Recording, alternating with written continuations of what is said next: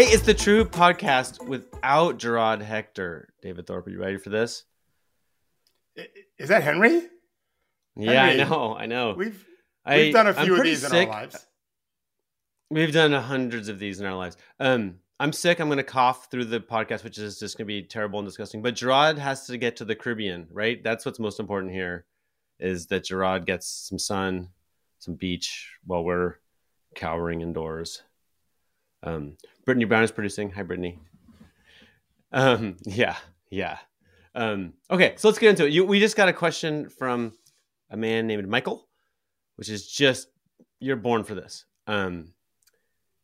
Dear Coach Thorpe, as a Raptors fan, I'm obviously very excited about the addition of Emmanuel Quickley. In a recent post-game presser, he told an anecdote about Coach Darko, in which Darko pulled him aside during a game and told him, "You're not having fun, have fun."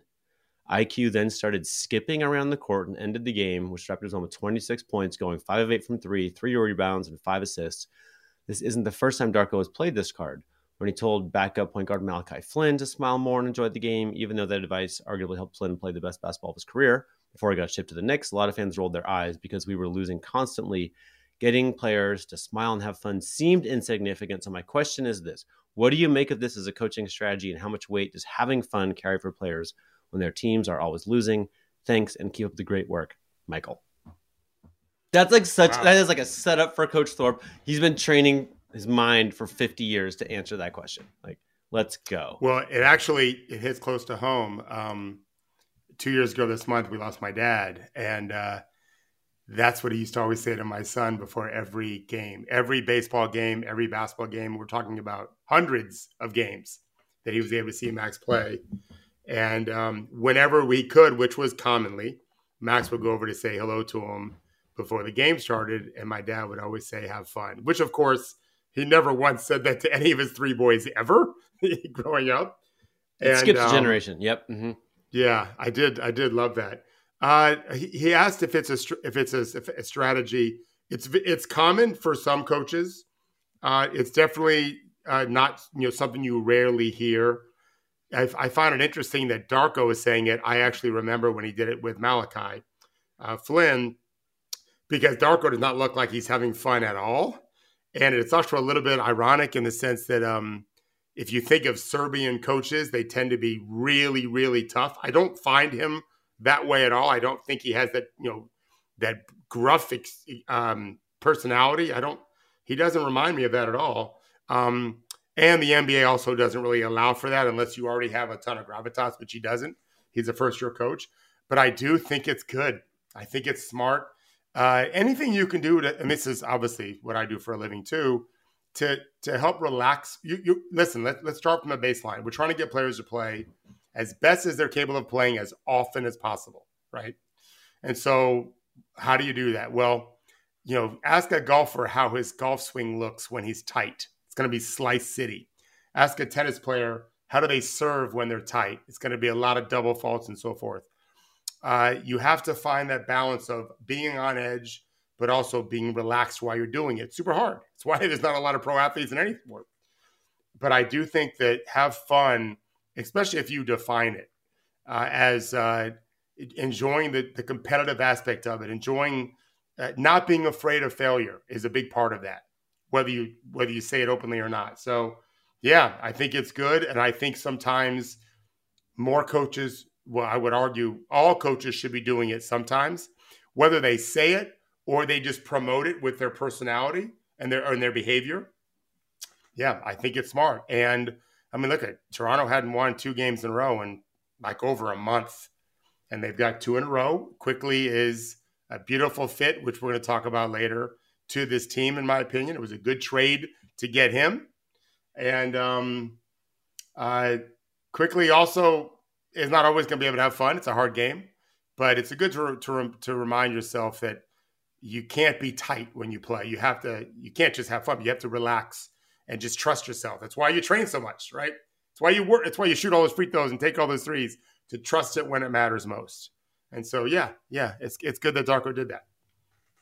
Well, I'm thinking a little bit about stuff from outside basketball, but somewhere over my bookshelf over here, there's a book about this business research where they had a bunch of actors join these groups of 4 at some business symposium. They had like grad students trying to make the best like groups of 4 effective. They didn't know that they were part of an experiment and that someone in everybody's group was an actor who was instructed just to be a bummer, just to say that probably won't work and to be kind of a downer, right? Just to be Eeyore.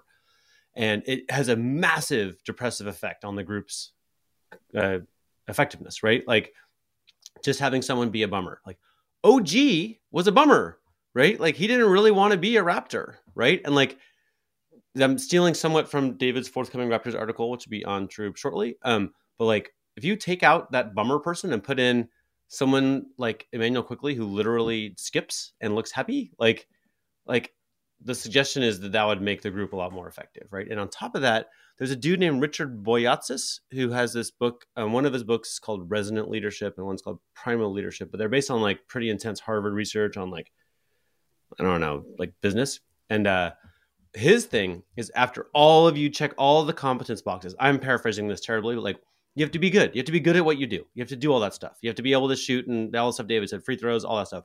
But after that, the way you get that last little layer of perfection in your performance is to be playful. That's his word.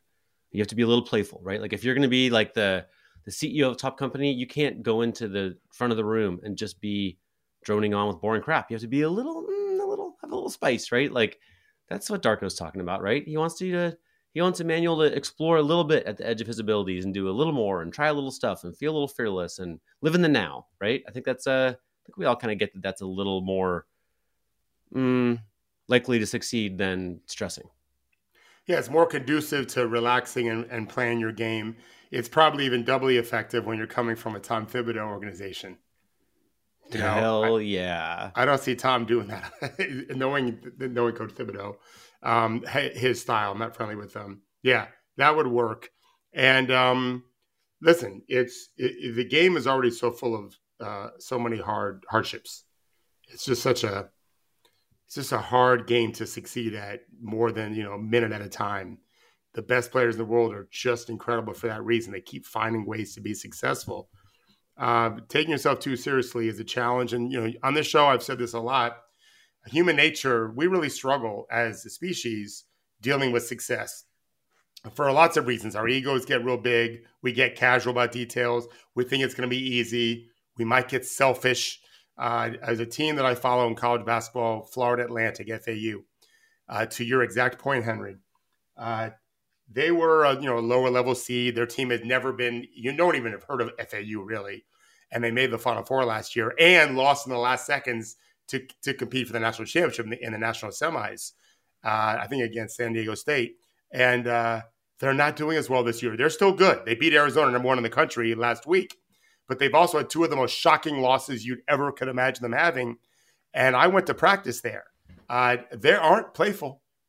No. They're all thinking they can make the NBA now. They've got a couple NBA prospects, maybe even 3, not 7. But I promise you, 7 dudes on that team, because they made the Final Four last year, now think that they have NBA chances, or people are telling them you're going to be in the NBA. And so that playfulness is hard to grab.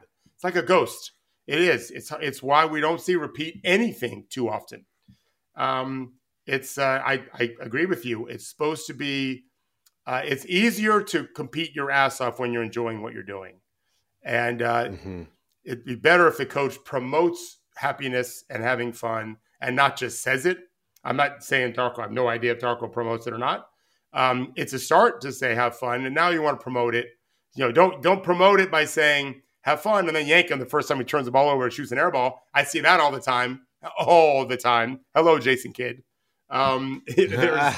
There's a way to do it where you can be seen as a real leader and in charge of a team, but also not a dictator and not, in some cases, even sadistic, and that you almost find joy in how a player fails. I've seen that before, too, more than a few times. And but yeah, it's a slippery thing to grab hold to, and as humans, we pivot quickly, and things change all the time. Toronto was just lost to Detroit. What else do you have to say about that? And now they've won 2 straight. And they're nice wins. Yeah, It's hard to be. And they're building around Scotty Barnes. Like Not everybody's motivated the same way, but that dude likes fun. Like he's the smiliest dude. For When he's sure. at his best, he's the smiliest Right. dude in the league. Like He smiles a yeah, lot less now than he ever did, but he definitely plays with joy. He competes with real joy. yeah. He's a very competitive player. You know me, I'm a huge fan of his. That Monty Williams could use here. He could stand to listen to this. I think part of Detroit's problem is they all feel the weight of everything on their shoulders. They haven't won since they beat Toronto, and I almost feel like Masai traded OG on that day to deflect from potentially losing to the Pistons. No one even cared about it because you did the trade. But yeah, That's Detroit's so still dark. mired. Like just like let's trade OG so I Yeah. don't look stupid for losing to the Pistons. What are they? 1-30 Um, Detroit, so they could stand to use more, have more fun. That's for sure.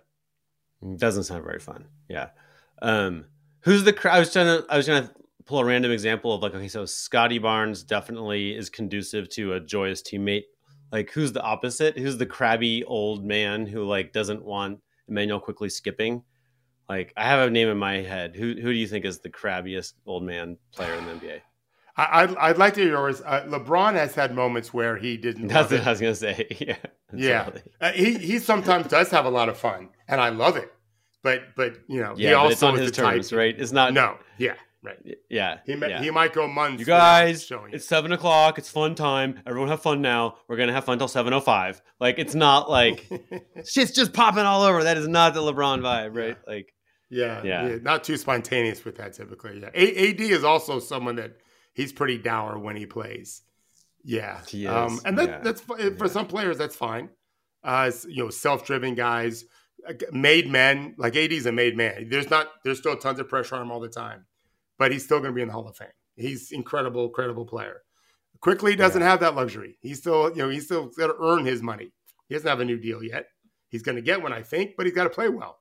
So it's good for Yeah. him to not feel like the weight of the world's on his shoulders. Go have fun. Yeah. Yeah, yeah. Okay. So actually, let's just delve a little bit into the Raptors and Knicks trade while we're here already. You really like how quickly works in Toronto? Like, why? What do you like about that? Yeah. So the myth about Toronto is that in the previous versions under Nick Nurse, everyone thought of them as this terrifying transition team. That part isn't the myth. They always have been among the top few teams in terms of fast break points. But after that, they couldn't get a shot in the first 5 seconds in transition. They were slow. I thought they ended up having a really basic offense where we call it false motion. It's not really false motion in that it's not 3, 4, or 5 passes and then you get into your actions. It's more dribble, handoff, dribble, handoff. Try to get the kind of matchup you want with switches and what have you, and then you attack with 7 seconds on the clock, whatever. That's really what I thought the offense devolved into. And yet they have a bunch of guys that can really run. Pirtle is a good big man who runs, not amazing, but he's definitely a fluid athlete. He may not jump great, but he moves well. I think Siakam's the best runner in the league at size. Not that he's the fastest, but he just always seems to make that effort. Scotty Barnes can really run. RJ Barrett's good in transition, not good in the half court. And so I think Schroeder wants to over dribble too often. Dennis Schroeder, their previous point guard, who had just been demoted prior to the trade. And now they got Quickly, who's aptly named. Quickly is a very good descriptive term for how he plays. He moves quickly. He races quickly. He defends quickly. He moves off the ball quickly. And so I think he gets them moving more. I had an agent text me during the game last night. Against Memphis. And the Raptors were just blowing their doors out in the first half. And the agent wrote, like Memphis doesn't know what hit them. This is dizzying. I didn't necessarily agree that Memphis hadn't seen fast before. Indiana plays that way. But it was similar. It definitely was. And I think it fits what they have very, very well. So, and also he can really shoot. And he doesn't seem to be thirsty with the ball the way I think Dennis is sometimes. He's happy to get the ball to the right people. There was a play, and I think that's also a little bit contagious. That if Dennis Schroeder has the ball, even if you have a better matchup, there's no guarantee he'll throw it because in his mind, I'm the better option here. I don't think Quickly thinks that way. And RJ Barrett, who wants to be, kind of dribble centric, ball centric, late in the game last night, I don't remember exactly when, fourth quarter, I believe it was, RJ had the ball. Siakam asked for it, which he almost never does that I've seen. And then he ran like a pick and roll with Quickly, and they scored. And that was, I had a Raptors insider text me, we don't see that very often. Both Siakam asking for the ball and then someone giving it to him. That was new. So I think Quickly, being that shooter that doesn't need to dribble a bunch, really matches up, complements Siakam and Barnes very, very well. Because they were going to have this team with like 500 wings, right? They were building this like super team of long, skilled dudes, and slowly kind of some of them have left, some of them have traded away, and now we're down to really like Scotty and Pascal are those big, long athletes. And if you want to have those guys be activated threats all the time, you can't have Dennis over there who needs to dribble 1,000 times to attack, right? It's much better to have someone who can be quick with the ball, right? Like, so you have to keep an eye. The defense has to keep an eye on Quickly while Scotty and Pascal are operating, right, the whole time. Which is he's a great shooter, or he quick attack, like he can be activated without needing to dribble a whole bunch. And it's fair to say that RJ Barrett's probably happy to be in Toronto because it was not going well in New York. They were 5 points per 100 possessions worse when he was on the court this year. They were 10 points per 100 possessions worse when he was on the court last year. Those are alarmingly bad numbers. So bad. Yeah. And he's from Toronto. I've never met a player that felt like I really want to be home. It doesn't mean they don't exist. Kawhi went home ostensibly to Southern California, but I've never met one that I've worked with anyway that have told me that for lots of reasons. Not to say they didn't want to go, but they have never felt like, I need to go. So I don't know that RJ is glad to be in Toronto. I think he might be glad to be out of New York. It wasn't going well. Mm-hmm. And then Quickly, it's got to be thrilled. New York wasn't going to pay him. They got Brunson that plays that position. I think Toronto's going to pay Quickly. And he was a sixth man last year mostly, and this year. And now I think he's already been starting, and now I think he'll continue to be. He'll continue to be a starter. So you had OG Anunoby who did not want to be there. I never heard this personally, but it's been reported enough. I mean, you've even seen video of him like whispering to Tyrese Halliburton, like basically get me out of here kind of thing. This was a year ago. People who I know OG from Indiana and Toronto have told me that he's not happy. He just got traded and wasn't looking to stay in Toronto as a free agent. I think he's got a player option. And so they got rid of a guy that didn't want to be there. And they brought two guys in that one of them probably is thrilled to be there. And the other's just happy not to be in New York. Okay. That's addition by subtraction to some degree, you know? Yeah. Yeah.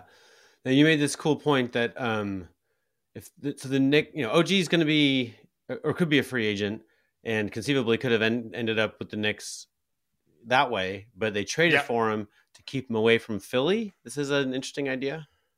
Yeah, I'm not the first one to think it. I've heard about this for a while, that Philly has slot for somebody. And OG, if you think about the best fit, that 3-and-D wing, and he is an elite 3-and-D wing when he's playing well, is something, when you got a conference of Jason Tatum, Jimmy Butler, Giannis in that league, not to mention some others, that's a pretty good fit. And so, New York grabs him now. It doesn't mean he's not a free agent, but the guess is even if president and player agent weren't father son, you would guess, at least I would guess, that there's already been a discussion. This is the power the agents have when their player doesn't get extended and could have been extended. Is basically you could ixnay any trade deal by telling the team who's going to check with you, hey, are we going to be able to keep you? Because otherwise, the Knicks just traded RJ Barrett and Quickly and I think also Detroit's second round pick this year, which could be like 31, or 31 or 32. Mm-hmm. It's almost like a first round pick, basically. Yeah, there's some good players drafted. In some ways, it's better because it has more salary flexibility. Right, for sure it does. Yeah.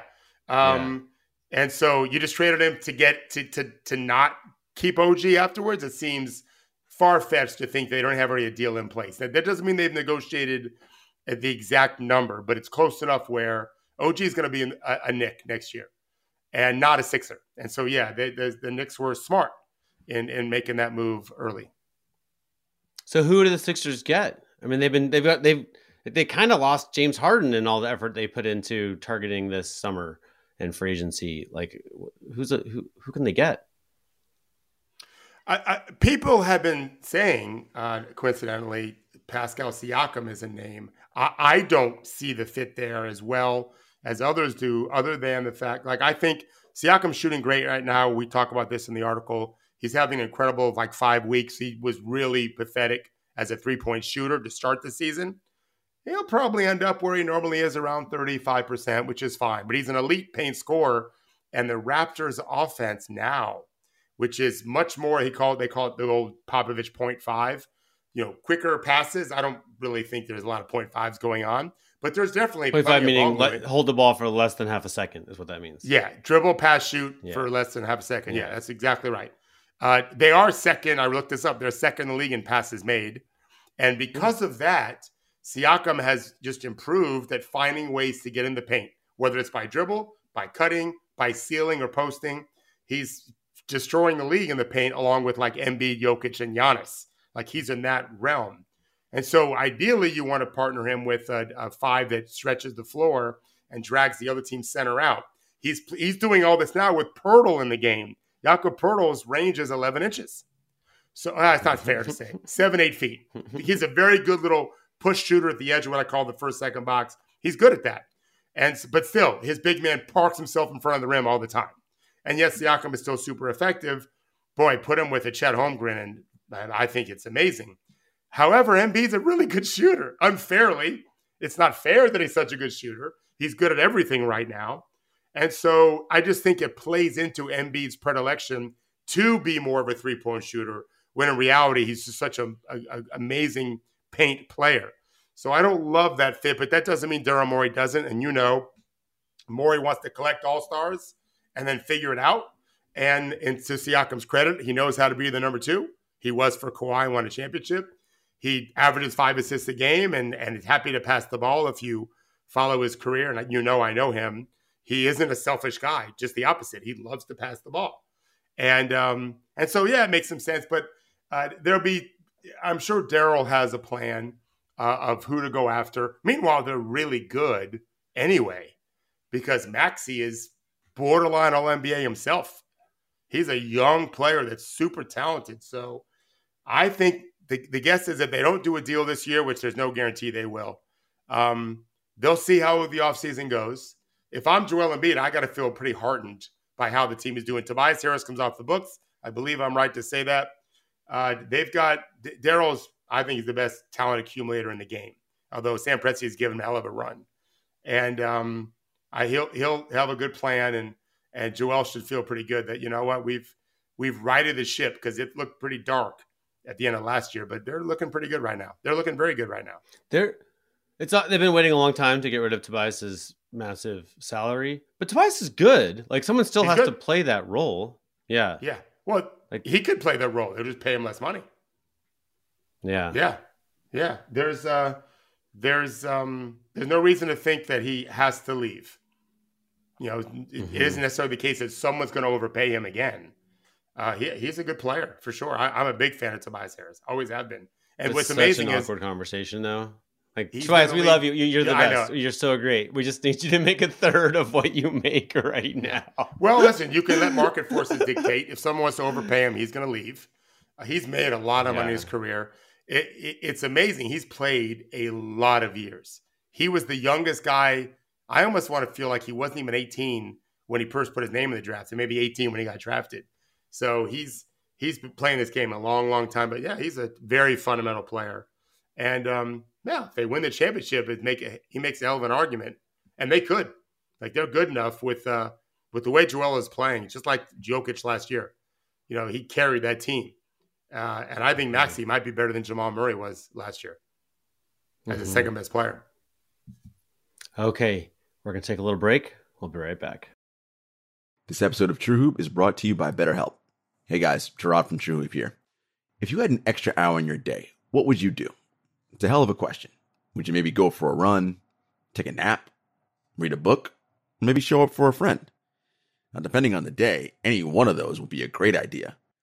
Most of us spend our lives wishing we had more time, but the question is, time for what? If time was unlimited, how would you use it?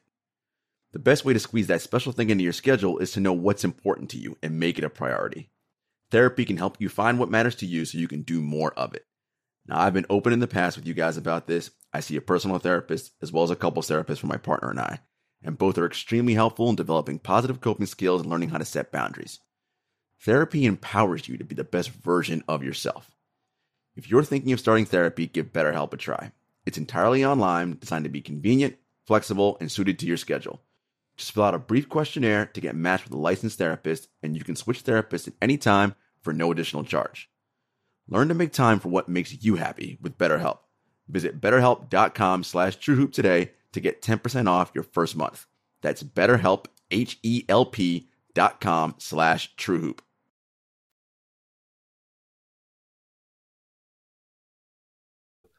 Okay, David. So if I'm right, then the ads everyone just heard did not include sports gambling ads, because it's a little bit on the down low. But for several months here, after you and Drod and I talked about it for a while, we decided not to have them. I guess maybe each for our own reasons.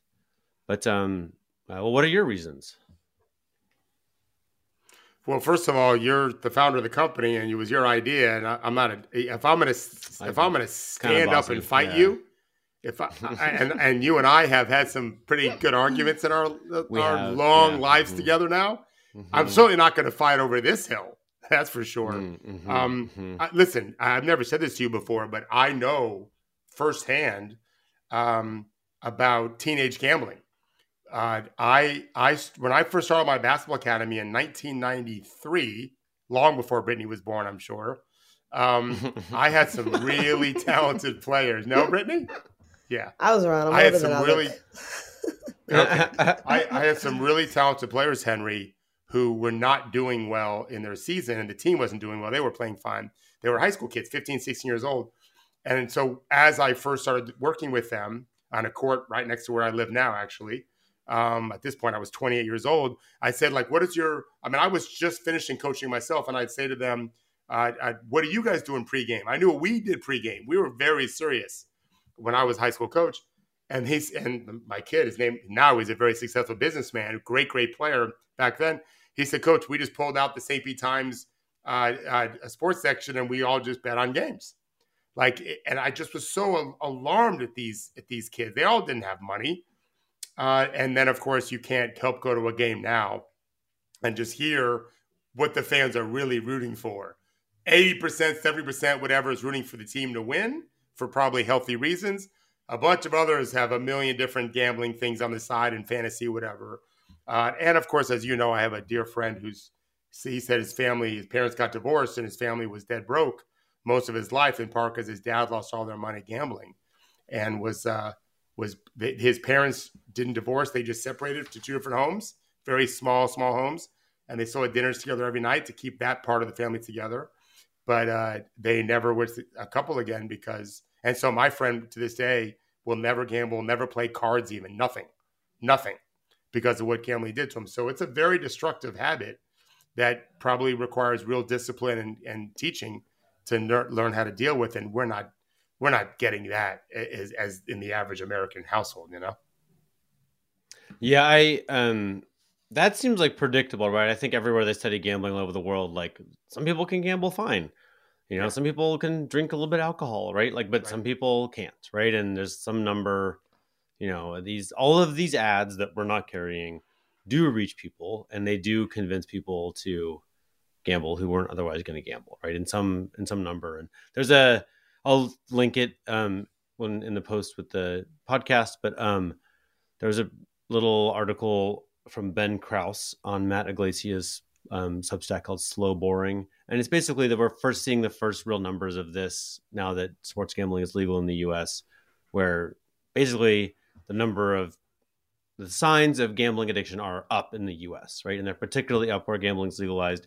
There's an interesting little note, which is people are more likely to become addicted to gambling where they have easy access to the gambling, if this makes sense. So it used to be if you were actually physically near the casino, you're more likely to become a problem gambler, right? Well, now I think it's 80 or 90% of the gambling is on the phone, which means everybody's close to the place where you could lose your house, if that makes sense, right? Like, and it's particularly true among younger gamblers. So yeah, there's a, to be honest, for me, when we first had this conversation though, it wasn't, I mean, I knew that was baked in, and that's a problem that bothers me.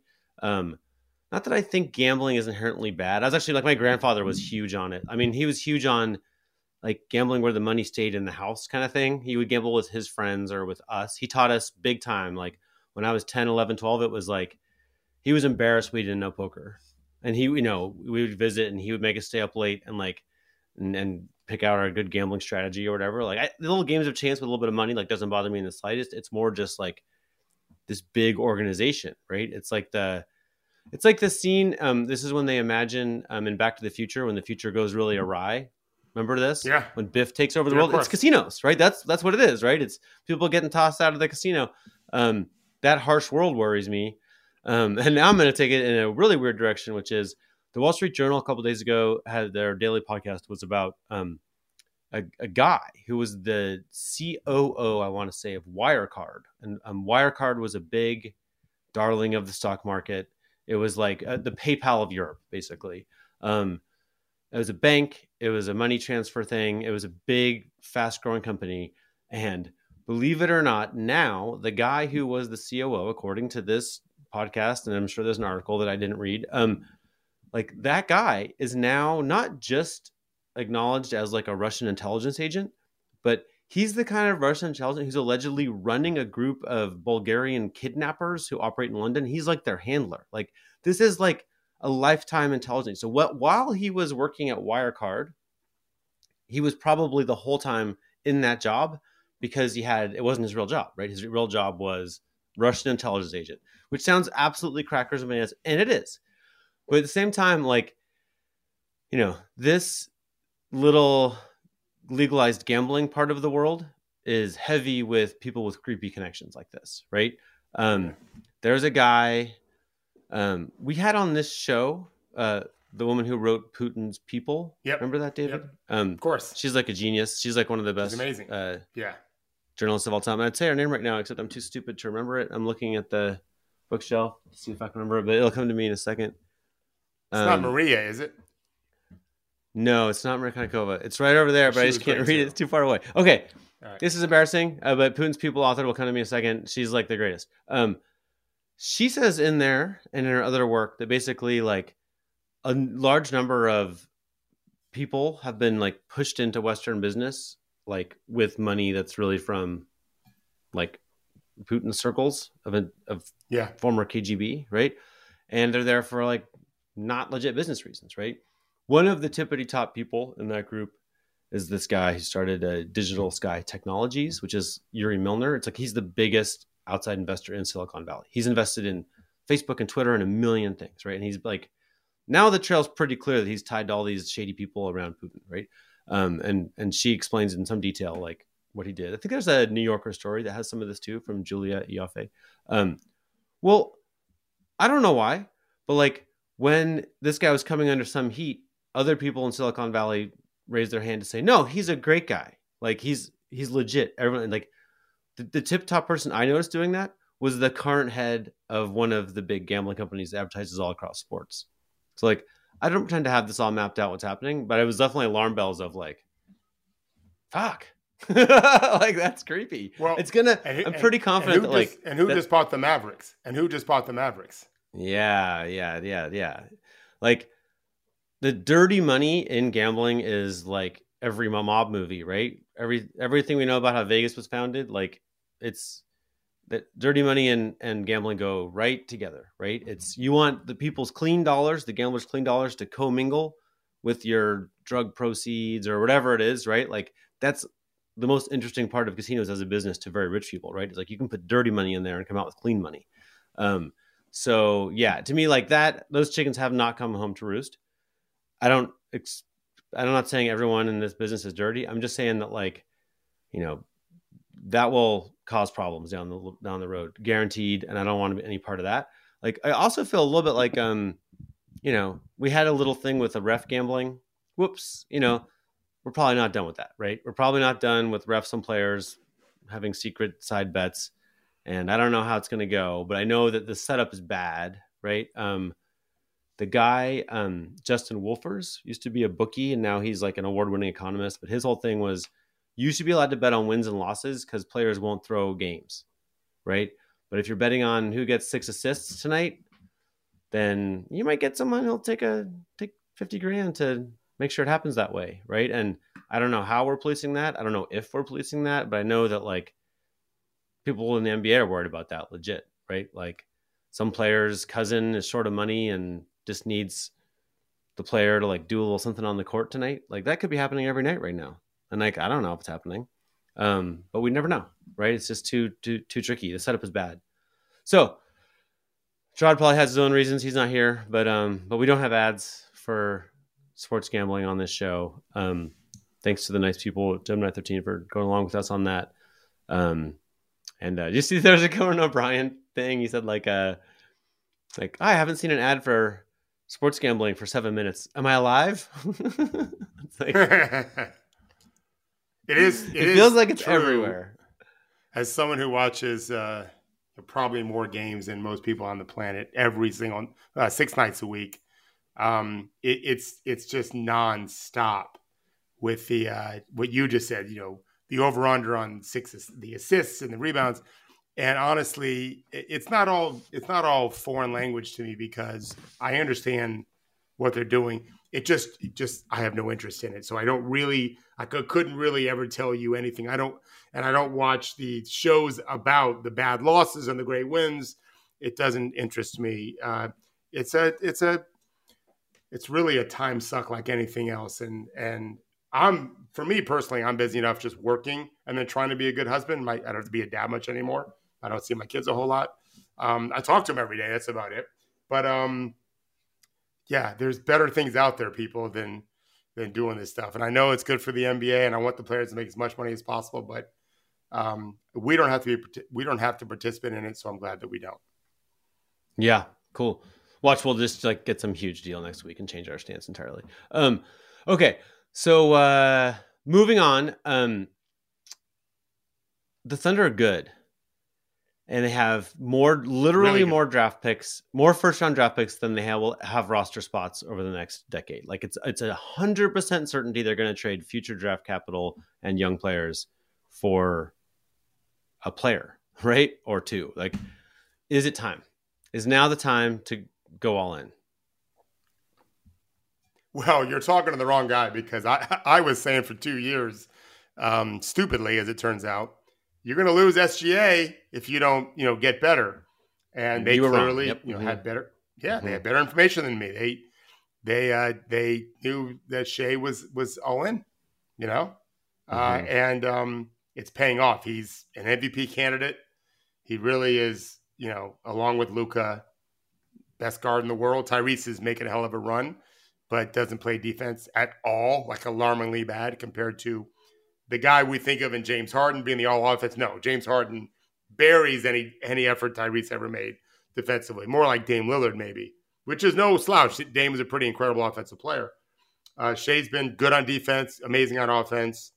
Chet's been the perfect complement, which we predicted based on how they want to play, which is get the center out of the paint so we can do all the drives that we do, led by Shea.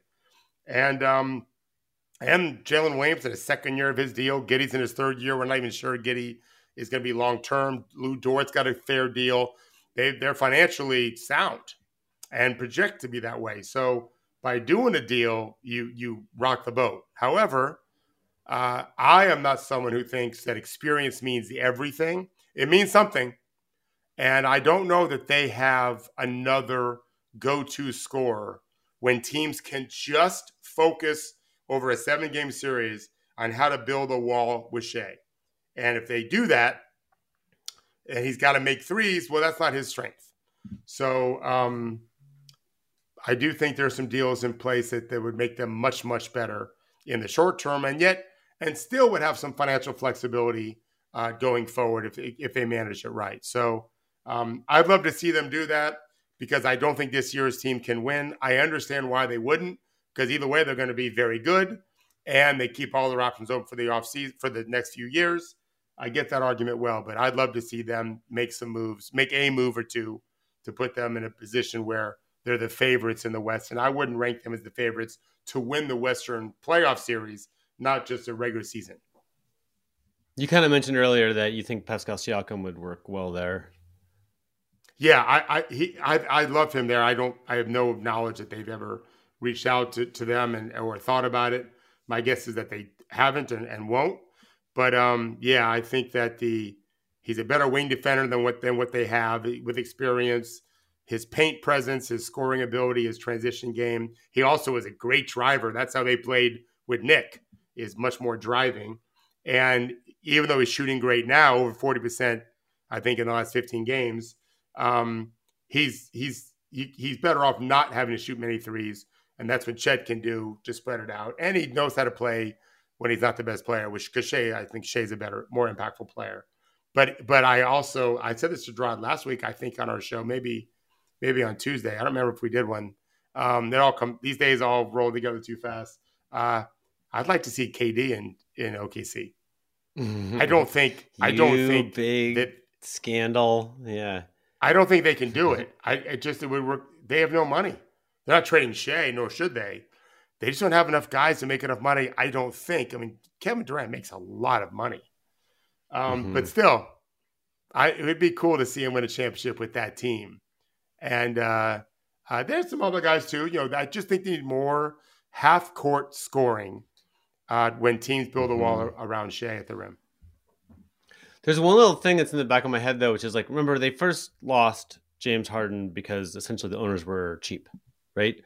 Well, and that's what everyone is saying. I also think that James Harden wanted to go be the leading scorer and the best player in the world. I think there's an argument that if they paid him, he would have wanted to stay. I'm not so sure I agree with that. But nevertheless, I know what your point's going to be, and it's a very good one. Go ahead and make it.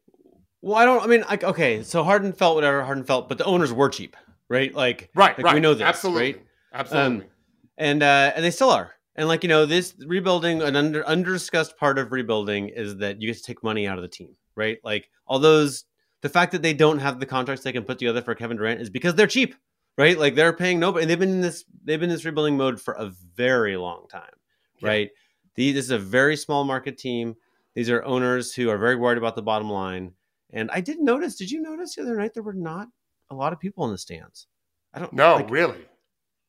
Yeah, I don't know if it was like that coming out of the third quarter thing or whatever, but I noticed that there was like a surprising number of empty seats in the lower bowl at a Thunder game, and I'm speaking a little bit out of turn because it might have just been that thing where people are slow coming back from halftime. But but I was like, So, and then this is, and not going too deep into it, but this is like all this, Chesapeake Energy money originally, and that has all blown up, and there's been a suicide. It's like it's not quite rolling in money like it used to be. And so it strikes me as like, this win now mode is the one where the billionaires would switch into maybe being taxpayers, right? And they would take some financial risks they haven't been comfortable taking in the past. Like that might never happen. It might be that this team just won't do that. It might be that they're just going to they're almost going to be like a farm team, right? It might be that everybody, when they get expensive, like the Spurs have been doing, right? Like as soon as a player gets expensive, trade from the Hawks, it could be that's what this team is. Yeah. So let's be more nuanced though. So expensive, but in their minds, not really worth the money the market would pay. Shea is. So they're paying him a ton of money because he's worth it. But you know what I'm talking about. There's plenty of players that would demand X in the market, but really be worth X minus something. Like, for example, RJ Barrett. There are people, I'm not the only one, who sees him as a toxic asset in the deal with Toronto. He is not worth the money they're paying him. I think he has the potential to earn it one day, and then you'll have to pay him a bunch of money after that. But that day isn't this year, and it doesn't project. He's not getting any better. He's been the same player now more or less for 4 years, except the second year when he was at his best. He's 23 now. He's young. He'll be 23 all season. So yeah. And remember, as a fan, I'd love to see OKC move some more chips in. But my general philosophy of win 50 a year, give your fans something really special to cheer about every year. So if you look at over the course of a decade, you have some playoff series wins, maybe no championships, but every year we're winning games more than we're losing, and we're fun to watch. And I think OKC is primed to do that for quite a long time. And some of their young guys do have high level talent. But Josh Giddey doesn't look like he's going to be that kind of player. Jalen Williams, I'm a big fan of. Chet Holmgren, I'm a big fan of. So they might already have their big three, and both those guys are in year 2.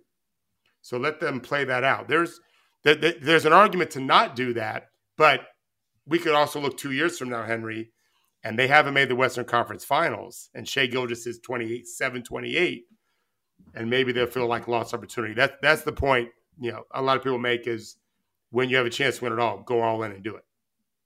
Well, and paying Shai doesn't count because it doesn't get them out of revenue sharing and into luxury tax. You get to pay one. It'd be the second guy, right? Right. Yeah. So to me, we will see if they're a farm, if they're gonna pay Chet and Jalen and bring in Kevin Durant or Pascal Siakam, then that's going to become a very expensive team. Maybe Sam already knows he has operating rules where he's not allowed to do that, right? In which case, it's not going to be quite the party that Thunder fans were hoping for, right? I don't know what the answer is here, but I know that if they keep a lot of these picks just because those players are going to be cheap and just keep trading away players when they get expensive, we might be watching that. It's possible, right? It's possible that, Jalen Williams won't be here a long time because they can't pay Jalen and Chet and Shai and whoever else, right? So we'll see. We'll see how it goes. But it's a really fair point. And I was listening to my buddies Zach Lowe with Kevin Pelton this morning, actually, from a couple of days ago, and he was alluding to kind of what you were just saying, that one of the reasons why you trade for draft picks is because it's cost control. Totally. So they've got plenty of cost control built into their budget if they want it, because they've got a lot of picks coming. Oh, these are the cheapest players in the history of the world, right? They literally make nothing. And then, for the years that you carry the picks, right? And then Yeah. So should the Suns trade Kevin Durant? I know you were saying that would be a little provocative, but do we already know it's not working in Phoenix? And then should they get something for him while they can? I would argue that by the trade deadline, if it hasn't coalesced with the three, with Booker and Beal, and they've played almost nothing together, very few minutes. You got him 3 more years. You got Beal for 4. I understand the argument of not doing it because you're still stuck with Beal. You're not going to be able to trade him, I don't think. Although I didn't think the Wizards could trade him when they did. Booker, too. I don't remember Booker's situation. He obviously is a tremendous, tremendous player, all NBA level player. He'll be in the running for it for sure. But yeah, I just there's not enough there. Unless Beal can get healthy and stay healthy, which is a huge if. I hate to see KD just on another team, just like LeBron. The Lakers, for different reasons, are just stuck in neutral in a sense. And so they can get out of $47 million, 150 plus the next 3 years on a team that's not going to championship anyway because of Beal's health or whatever other things going on. And you can go get, Booker's not old. And so go get some other players that aren't as expensive and fill some holes. If Beal was healthy and the team wasn't winning enough, starting a team around a healthy Beal and a healthy Booker is pretty good. You should be able to do some good things with that. But my feeling is you sell high whenever you can, unless you just know I need this guy to win a championship, and we can win a championship. I'm not sure that's the case. Right now, the argument is it's not the case in Phoenix. Do you know how much ink was spilled on Matt Ishbia's genius and just being all in and win now and putting together that team? And now it's we sneezed and it's okay, never mind. That was a mistake. It's just yeah, I don't know. Yeah. It's people love the big showy move, right? But I don't know. I don't think Kevin Durant, I'm going to say this and piss off Gerard, who's not even here, but I don't think you put him on a bad team to make it a good team. Almost nobody's like that, right? LeBron maybe is like that in his prime, but in his prime, I think Kevin Durant in his prime, yeah. But that's just not how stars work. You don't just take a bad team and turn them into a good team with one player, especially not that one. He's not put his arm around everybody and rally him up guy, right? He's a weapon. He's just an incredible scorer. But I don't know. To me, this is going exactly the way I expected it to go. And Yeah, it does seem to me like inarguable that the Suns would be better off with a package of young players and maybe a little bit of salary cap flexibility instead of Durant, right? This reminds me of, I remember when you were saying when the Celtics were built around Kyrie and he was injured and Gordon Hayward was injured, right, for this playoff series when Tatum and Brown played well. And you're like, okay, now and Rozier. You got to trade Kyrie and Rozier. And Rozier. Yeah. They made the Eastern Conference Finals. And I tweeted that I basically just tweeted, if I remember right, so long time ago now, play a game with me. Imagine trading Rozier and Gordon Hayward. And I think I wrote, you'd have to get Hayward. He had just signed to go to Boston, leaving Utah. You don't want to trade a free agent that fast when he just, may really shock the world by coming to you. But you could have probably got him to come around to, hey, we're going to move. We didn't realize these young guys would be so good together. We're going to make a move. But had they done that, they trade Kyrie, they trade Gordon Hayward. And even as I wrote this, even just get expirings and young players. So you could pay those guys and not have to pay any kind of tax to it. Boston fans just thought I was the dumbest guy in the world for that because they thought, Kyrie with these guys is the key. I didn't think that was the case. And what usually happens is you hang on a little longer.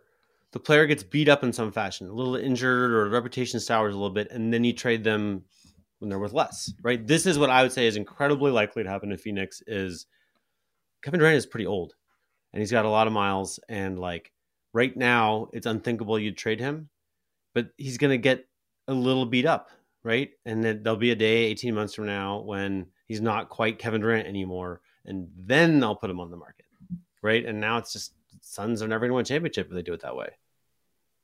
I mean, the Raptors just held on to OG Anunoby probably 6 months too long or more. Yeah. He's a lot younger than KD. Yeah. They got quickly on a toxic acid and RJ Barrett. KD doesn't get to the line like he used to. I haven't checked recently, but I've watched him play. He's not really just living on the line. It's a big part of his superpower is you can't guard him and you just have to foul him. And if they take that away come postseason, it's not quite as effective when you've got to be the man like he does in Phoenix. Not that Booker is not really good, he is, but it just isn't catching. So if you can do a fat deal somewhere, yeah, I would do it. Yeah. Okay. Who's the best team in LA? Oh, the Clippers for sure. Who should be the best team in LA? That's a better question. I don't know. At least I don't know. This one we know. Right, the Clippers are they just kind of figured some things out, and I had heard from one of my people inside LA that Harden was staying after a practice working with Zubac on his pick and roll game, the timing of it. I got so excited hearing that. People don't realize that coach geek catnip right there. Yeah, it really is. It really makes a difference. Timing matters and getting a feel for things matter. Communication, right? So imagine being a Zubac and having James Harden say, hey, let's stay after and do some stuff together. That's empowering, right? That's not the same thing as playing with joy, but it does bring a lot of joy to know that, man, James Harden spent some extra time with me today. I matter. I'm seen. He's a good player. I've always said that, right? And I heard great things about Ty Lue and James Harden, all of them. The way they're working together and talking to each other. And it's not just Ty Lue dictating. It's the group figuring stuff out together. And, oh, by the way, Kawhi Leonard's back to being Kawhi Leonard, capital K. He's amazing. Amazing. All NBA, MVP Did level you lowercase him for a while? It was a lowercase situation? Well, I mean, pretty easy when he's not playing, right? Yeah, but what has he played? 29 games now? When I've watched him play, I just laugh. I'm not even kidding. I soak in a lot of basketball in this office, and I don't typically laugh. Jokic makes me laugh. Giannis makes me laugh sometimes. Kawhi really makes me laugh. And I've got to help guys try to figure out how to guard those motherfuckers. It's fucking hard. And Kawhi shoots at line drive, and it doesn't matter. And you know what he's going to do. It doesn't matter. That's the special thing about these guys is you know exactly what he's going to. You've seen, I'm sure, on social media, some of the stories of Larry Bird telling the guy exactly what he's going to do and then doing it. Well, Kawhi doesn't do that, but you still know it doesn't matter. So, and James Harden is such a masterful player when he's feeling it. And yeah, that's if I'm the Wolves, of course, but the Nuggets obviously being probably the better team. Like that is not a team that's going to go down easily the way the Clippers are playing right now.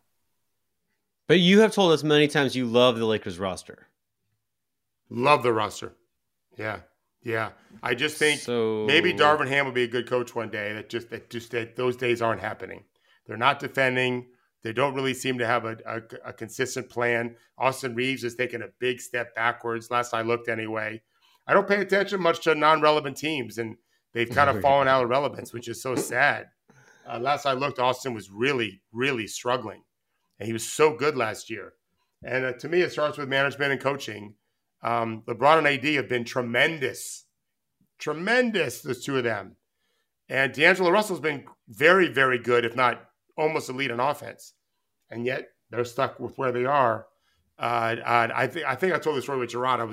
On Christmas Day, I was driving my mother-in-law home to her community. And on the way back, I put on the end of the Lakers game. And I think I've told the story once. I won't do it again. But let's just say the Lakers announcers did not seem to have a lot of spirit about how they could come up with some stops. And that was, to me, kind of sad because they should be a good defensive team. Mm-hmm. Who's the best player in basketball? I mean, I've been saying Jokic for 3 years now, including last year when Embiid won the MVP. I still think probably if you were able to force players to play their very best for a 2-week stretch and then evaluate it, I still think Jokic would win. But the guy who's playing the best and absolutely deserving of the MVP is Joel Embiid. Yeah, he's just reached a really special level, and I don't know what you do. I've tried.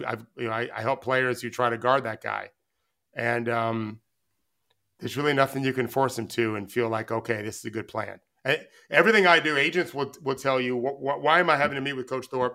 Agents will say he's going to help give you a plan every single game. It's not easy to plan for Joel and think that you can be successful. Having a plan is easy. A plan that you think ends up with a success is hard with Joel Embiid, if not impossible. I just don't know what he can't do. And he's got the disposition to do it. He gets what he wants. He's really reached this is the best he can be.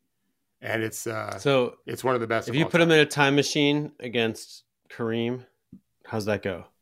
I mean, Kareem's amazing, and in his skyhook is his skyhook, and I only saw Kareem, in the 80s, when I was a teenager and a college kid, and so he was playing in the 60s. He was winning national champion in the 60s, but so I only saw video of him when he was in his prime. But Embiid's skill game out to three, and his size and his scoring package, Kareem's had a better career. No one's going to argue that, obviously, but Embiid's the better player. There's nothing you can do with him. He would have some much ability bigger against Kareem. He's so much bigger. Yeah. And he can shoot threes. He can shoot everything. They're better. He can dribble the ball. Yeah. Dribbling's big. All right. In my absence, you and Gerard have a tradition of naming now your top 5 teams. I'm ready. I'm ready to participate in your little scheme. So we always do me, you, so me, then him. So you'll go after me, and we start with 5. Okay. Okay. My number 5 team this week, they'd be higher if they could somehow beat the Pacers, who just beat the fuck out of them every time. I'm going to go with Milwaukee at 5. Okay. I have the Nuggets at 5. I don't think they're in the top. Okay, go ahead. Yeah, perfect. Yeah, Denver's Nuggets are deserving of. They're good. Huh? They're 10-2 in their last 12. I know they just got beat up by the Thunder, but twice. So what? Nobody was. Yeah. But twice. They don't suck. And no. They're going to be right there. I think Jokic is coasting a little bit because he knows what's coming, which is fine. Mm-hmm. I don't care. So that's my number 4. Who do you have it for? Minnesota? I have the Thunder number 4 because they just beat the Nuggets twice. That's why I have Thunder at number 3. I have the Thunder at 3. Okay. I couldn't ostensibly pick Denver ahead of them when OKC just beat them twice in the last couple of weeks. So, I've got the Thunder at 3. This is not a projection of playoff. This is just how things are going and how we project maybe going to next week. I think OKC is deserving of that. Okay. I have the Clippers number 3. I have the Clippers. For the reasons we just discussed. Yeah, they're my 13. Yeah. I really, if I did I normally do ties, but I felt like I didn't want to be weak this week with you being here. I would definitely jump on you for that, for sure. Yeah. Yeah. But the Clippers, you know how I feel about them. But no, and then the top 2 has got to be Boston and Philly, right? Yeah. Wait, so I'm confused. Too? Why? Yeah, I have Philly number 2 and Boston number 1. Really? Like Philly's not going to win the championship. I just don't think that they are. Somebody is though. Somebody is. You don't think why? You don't think Philly can win? Why? Because they just don't have. Tyrese is too young as a second best player. I think that Embiid's kind of everything, and he goes so hard all regular season. It reminds me a little bit of Steve Nash with the Suns, when it's like when you're he's just putting so many hard minutes into getting there that and his body's been such a freak show through the years. It just seems like, what are the odds picture Embiid in the NBA Finals? Like, don't you already know he's limping? I can already picture it, right? He's definitely limping. Like he's Willis Reed coming out of the tunnel already. I mean, if you watch him play, he's got plenty of games where he does limp for a period of time, and everyone's so damn scared all the time. I wouldn't be surprised if Daryl's got a deal coming though, where he's got just a little more depth, a little more help. But the best player in the league has been Giannis and LeBron and AD and Jokic, and they've won championships. And so I wouldn't favor Philly for the reasons you're saying. And Boston's incredible and the best team, I think. But I do think there is a chance Philly wins a championship. I'm not saying they can't. I understand where your point is very well. Yeah, for sure. I just like to take a rational position based on feeling. Yeah. Right. Yeah, exactly.